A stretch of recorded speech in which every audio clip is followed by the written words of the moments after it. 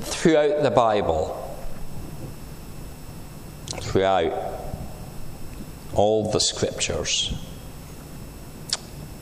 we see that the Israelites' relationship with God has real highs and real lows. There's times when the relationship is really strong and times when it is quite distant. Leaving Egypt is a high, not trusting God on the journey, a low. Crossing the Jordan, the Battle of Jericho, another great high. The relationship is there, they trust in the Lord. And then they plunder the towns against God's word, and they begin to mix in the settlements there, a low. And so things continue, sometimes going up a little bit, down a little bit, but that's the story of God's people. We're not always listening to God and following His way. The Israelites settled in Canaan, and they began to intermarry with the locals. And when you marry, you take on different traditions from the other side of the family. Nowadays, it might be whether you wear your shoes in the lounge. It might be whether on Christmas Day you get to open your presents before or after church, or before or after Christmas dinner. It might be how you go about travelling on your holidays,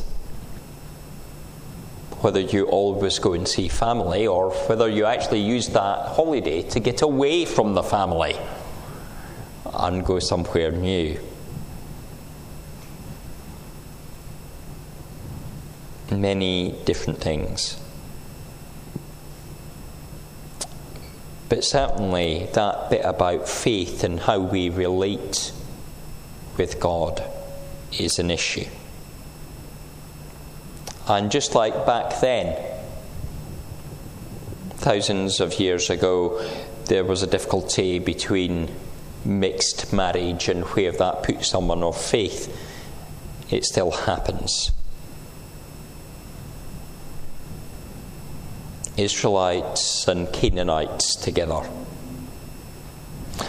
Practices were adopted that left God behind. And it is these times when things go bad for God's people. Not that God was punishing them, but when they had a stronger relationship with God, they were stronger as people. They were able to weather the storms that faced them. They were able to work together. They were able to live faithfully in the way that they were called. When things got very bad, we see in the scriptures, the people usually do eventually bend the knee, confess, repent, praise and petition the Lord. And at this time in the Old Testament, we see that the Lord raises up a judge to lead them. Usually male, but not always. The people listen to the judge's word and return to God. And they're directed to live as God would want. With God's strength, God's wisdom, they overcome the challenges that they face in life. And that's true for us. As we face challenges in life, He gives us the strength, the hope that we need to continue. In today's passage, the Israelites had lost their faith. They'd lost their hope. They'd lost their direction. But some had started to pray for a judge to be raised up. And that's where we enter the story. Gideon was threshing wheat in a winepress. Not because that's where one threshes wheat. Otherwise it'd be called a place to thresh wheat, wouldn't it? Not a winepress. But he was there because he was hiding from the Midianites. He's not strong. He didn't want to lose what little he had and what he would have lost in raids by the Midians earlier. The Midianites were nomad traders. They should have been defeated in the desert by Moses. You can find that story in Numbers 32. You might remember it was Midianites who Joseph was sold to by his brothers. I've just been talking about that down at Linfield Primary, doing an assembly down there this morning. The Midianites were a small rabble, not a serious bunch to threaten Israel. But yet, the Midianites had the upper hand. Because the Israelites had strayed and were not the people they were called to be. They were not God's people. They were the ones that had become disorganized, unfaithful, and all mixed up. Gideon, when called, does not respond really to that cry that the angel of the Lord gives him. Mighty warrior. Mighty warriors don't really hide in a winepress.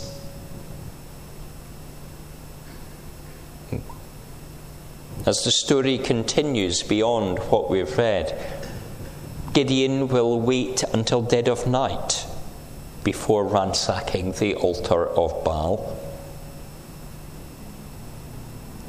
He could have done it in the daytime, being the mighty warrior, but he's not confident. And then later on, when they realised that it was Gideon that did this,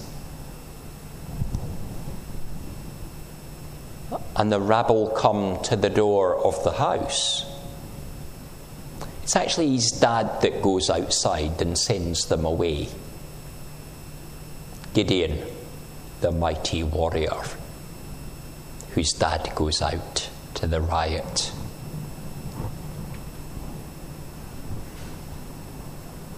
And if we were to continue further still in the story of Gideon, we'd come to a point that might be a story that we remember well, of him throwing down a fleece to test whether God's word is right. And then he throws it down another night. Because although God answered his prayer, maybe that wasn't quite what the evidence was. Maybe it just happened naturally. God calls people from all different backgrounds. He calls people we don't expect. The person that hides, whose dad goes out, who doesn't really trust God whenever he's supposed to. God calls people who we might think are weak, and then he makes them strong. Our strength comes from the Lord.